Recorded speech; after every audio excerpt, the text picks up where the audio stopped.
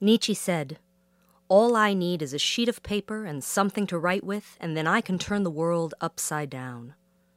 Words, text, this particularly human means of expressing oneself has the ability to lift up, tear down, cow, encourage, and inspire revolution. I've always been a loquacious verbal communicator, and before I was a performer and then a director, I wrote. I actually thought for many years that I wanted to be a writer like my father, but like so many things we do in our youth, writing fell by the wayside, especially once I found music. Music dives into your soul quicker and immediately deeper than words can. Its reaches are visceral, animal, and so I followed it into dance, where my entire body learned to communicate a physical translation of music's emotion. After many years, dance led me to opera, where all of my great communication crushes suddenly came together in a gorgeous marriage. Opera has been a joyous deep dive for the last 20 years, and I found that the importance of words and text has slowly but tenaciously risen to the surface again. Yes, music is what makes opera opera. But the more I was involved with new work, the more I became aware that it was nearly always the words that came first, even though the librettist was mentioned and discussed much less than the composer. Being a champion of the underdog, I became specifically interested in talking about life and work and words with librettists. I want to know what it's like to write words for music, to know that what you put on paper will be the inspiration for operatic composition. How does one begin to approach that? And where does inspiration come from in the first place? How do we, as artists, decide what stories to tell and how to communicate those tales in the most meaningful way? How does writing words for opera feed the artistic soul?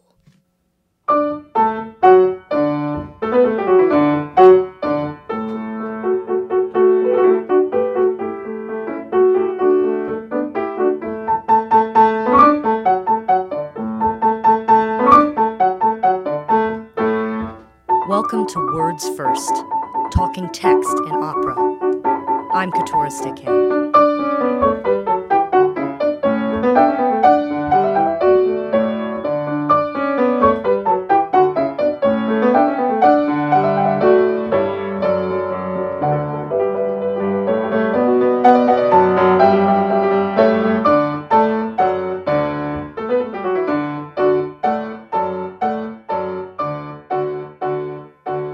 This first episode is coming out much earlier than I had originally planned, and I think that's a good thing. I've spoken to so many artists recently who are in such a creative funk right now, and I'm not immune. For the past few months, being stuck in my house, my jobs going away, theaters shuttering, I felt my creativity seep out through my feet. I've stirred the pot, trying to get something to rise to the top, but even when I see a glimmer, I inevitably let it sink back down. This podcast was most likely no different. My interest in talking with librettists about operatic storytelling was consistently muted by my insides churning with dread, by this multi-layered trauma we are collectively living through. But I suddenly had something come across my social media sites the other day that kicked me back into gear. Guerrilla Opera, a small ensemble opera company in Boston, has a workshop coming up that allows for creative space to learn how to write scripts for opera. I'd never seen a workshop specifically for librettists before, and the timing was just too good. I pushed myself forward and ended up having a wonderful conversation with Brenda Huggins, the director of engagement programs and a resident stage director and dramaturg at Guerrilla Opera, where she went into detail about all this workshop has to offer. Here's the interview, which I recorded last Thursday, June 25th, 2020. Brenda, I am so happy you could come on to my very first podcast episode today. The timing worked out so well, so welcome. Thank you. Thank you for having me. I'm very excited to talk about Guerrilla Opera and our upcoming lab. Yeah, me too. But can you start off, actually back up a little bit, and just tell us a little bit about Guerrilla Opera in general? Yes, absolutely. Guerrilla Opera is a new music ensemble in the Boston area. It's led by co-artistic directors Aliana de la Guardia and Julia Nula-Merat. And we commission pieces specifically for the chamber ensemble. And I'm relatively new in my role as the director of engagement programs and ensemble member. And so it's been a really wonderful experience getting to learn about how the Gorillas operate and this focus and mission on really dismantling the traditional ways that operas are created and presented and produced. And I was brought on to really think about how does the ensemble continue to reimagine the relationship with the audience, and also building a community of artists interested in this work as well. So that's what brought us to this lab. When you say ensemble, and I saw this on your website as well, so can you talk to me about what it means to be an ensemble as a company versus a company that brings in people for each show? So the foundation of the ensemble is a group of artists, singers, and resident designers, such as Julia or Keithlin Parkman, who is our resident lighting designer, and they design all of the shows. Aliana, the soprano, performs in almost all of the shows. Great. And we have other singers as well and instrumentalists, and so they're kind of the core group of the ensemble. And what's really exciting about this, especially for me coming with this theater background, is it's like a repertory company, like right. An actual repertory company where you have the same players who are developing that relationship with each other. There's no conductor because it is a chamber music ensemble. And so it's really important for the members to have a working language where they can create really exciting art together. God, that happens so seldom in opera. What a great way to actually make work, I think. I'm not familiar with any other company that does that. I would be interested to learn about it. Right? So is the Gorilla Lab a usual part of Gorilla Opera's work, or do you have workshops every year, or is this a new part of the company? It's brand new. We're very excited. So great. Yeah. I know that both Aliana and Julia have a toe in education in different ways. Julia teaches design at Pace University, and Aliana has her own vocal studio.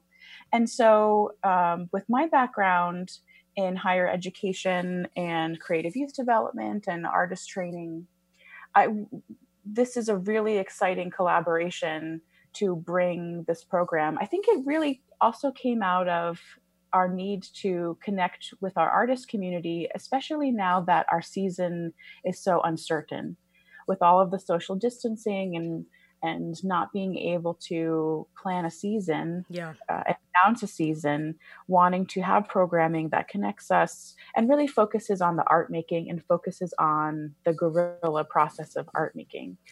And so we are very excited to see how this program goes and then continue to build from that. Do you? So what was the inspiration for doing specifically a workshop for librettists and about writing scripts and libretto for opera? I thought about if I was going to take a summer intensive, what would I want it to be? Yeah.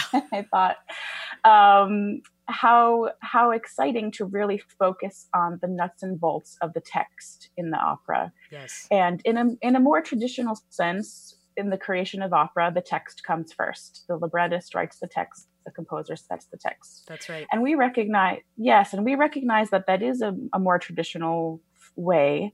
But what it does is it allows us to extract the text from the opera and dissect it and look at it and discuss it and then formulate a pathway and process for each individual artist to be able to connect with their own ideas and put them to words.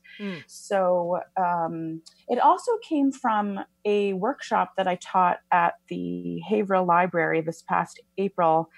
We called it Poetry in Opera, and we looked at the librettos from previously commissioned pieces by Gorilla Opera and discussed the text, and I led some poetry writing exercises. And it was such a wonderful opportunity for the ensemble to learn who are the Gorilla fans, who's our community. And we had all of these librettists and composers and artists really interested in this work. And so this workshop really grew from that. It grew from knowing there is a community of people who are interested in writing for opera. And the application has been open for 3 days, and we've already had 14 applicants. I was going to ask you, beyond our wildest imaginations. Yes, absolutely. How many participants are you hoping to have in this workshop? I think 12 is a good max. Anything more than that, then each person kind of gets a little bit less personal attention.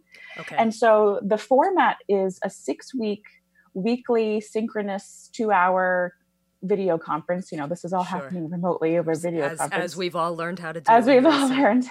Yes. But then there'll also be the asynchronous learning and exercises and tasks in the time between when we're meeting, because I get so much, the Zoom fatigue is real. I mean, I couldn't plan more than 2 hours of us sitting down all together in that video conference a week. Yep. But there'd be plenty of time for reading articles and even sharing feedback on weekly submissions of our writing, because it takes a long time to go through 12 people's writing and give them feedback. And so using that asynchronous time to develop that community is something I'm looking to build. I think that's wonderful. I see so many composers' workshops, and I really don't think I've ever seen one that caters specifically to writing words for opera. So I think it's really such an important thing. I mean, I'm starting this podcast because I feel like the words themselves are something that we don't talk about enough, and they operate as such an inspiration for the music on so many levels. And in the best situation, think it becomes such a symbiotic relationship. So that collaboration, will they be working with composers, or are you just working with writers at this time? So for this lab, we're focusing just on the text. Okay. But they will have the opportunity to discuss that process with guest speakers that I'll bring in from the Guerrilla Opera repertoire. Terrific. So composers and librettists will come in and we'll look at their work. They'll talk about that process. And then the program will culminate in a showcase where vocalists will do a live reading of an aria or a duet or whatever each participant would like to submit as their final showcase piece. And we're looking at some really innovative ways of doing that. Still in the development process. We'll see. Will the showcase be open to the public to be able to come in and listen? Yes, absolutely. I think it's so valuable for artists to have a space to talk about their work and their process and share it with an audience. Exactly. I think it's a really important part of the process. And so it's interesting that you brought up this training and opportunities for composers. But I part of why we wanted to create this program is that conservatory training is so siloed. Yes. And opera is so multidisciplinary. I mean, that's what really draws me to the art form. I have a background in theater. I did train as a classical vocalist. I'm also a puppetry artist. I saw that. And a stage fascinates director. Me. Yes. I love that. Well, obviously, I'm a puppetry artist. Yes. Well, it's again, it comes back to the multidisciplinary nature of opera and telling stories through these many different vibrant, exciting mediums. Mm-hmm. And so puppetry is a really important part of that as well. That's great. Is there anything else you'd like to add about the workshop or about the what you're hoping to get out of this experience? I think we're going to learn a lot as an ensemble about what the needs are of this community of artists who want to dip their toe into this work. We're trying to create a space where artists with the many different backgrounds. So we've had filmmakers apply, vocalists, composers, poets. And so this is my challenge as the facilitator, how do I create a learning environment for all of these wildly different, but wildly exciting and interesting artists to come together in this work? And so that's what we're really excited about, is learning and developing this community so that we can continue with this programming moving forward. It sounds like a really delicious challenge. I think it's really exciting. So to recap, this workshop it's a 6 week weekly 2-hour online session between July 12th and August 23rd. Yes, and we haven't set the date and time yet because we want it to be as inclusive as Sure. possible. So in the application process, when you apply, there's a poll that asks you the days and the weeks and times that you're available. So that allowed us to be as inclusive to people's availability as well. Sure. And Friday, July 3rd is the deadline to apply?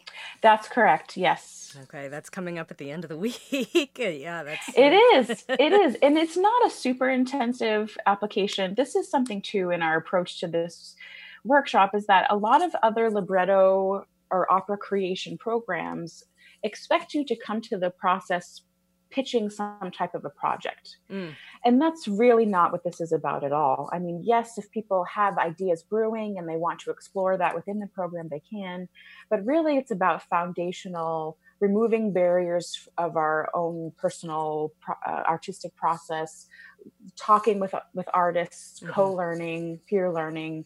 And the idea is that by the end of the program, you will have written text for at least one aria, at least one duet or scene, and perhaps a chorus or ensemble number.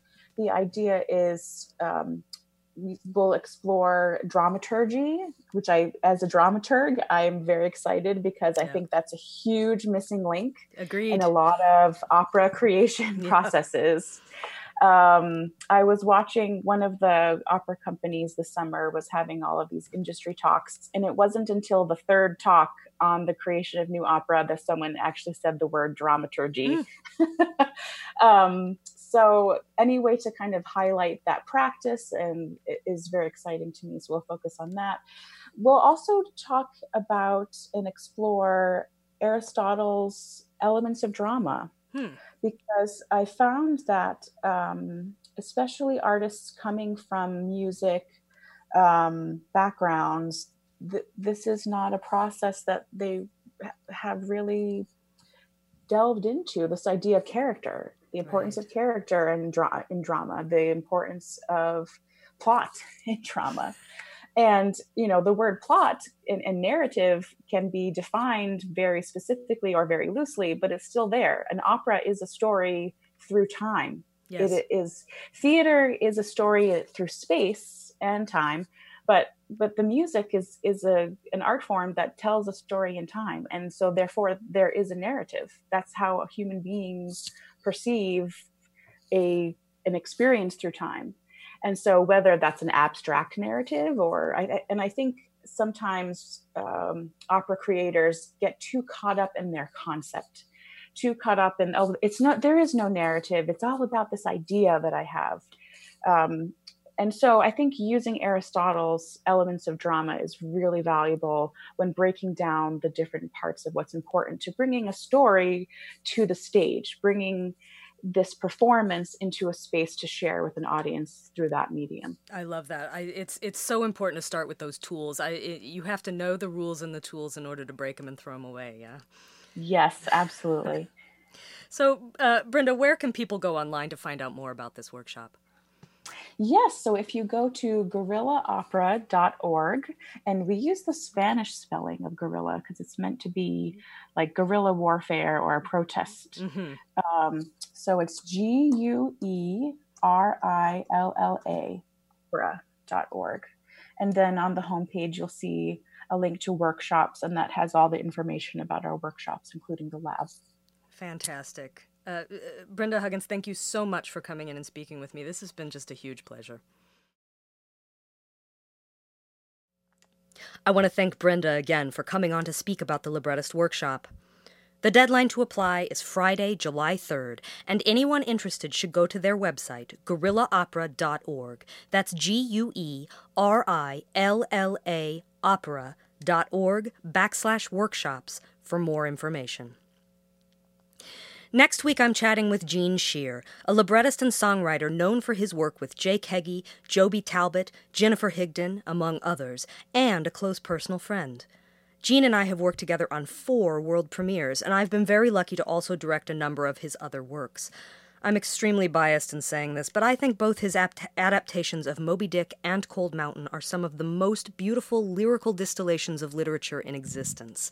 I hope you'll join me as we talk about adapting classics, discuss telling American stories, and most likely recount some life in the theater anecdotes from our time on the road together. I'm really looking forward to it.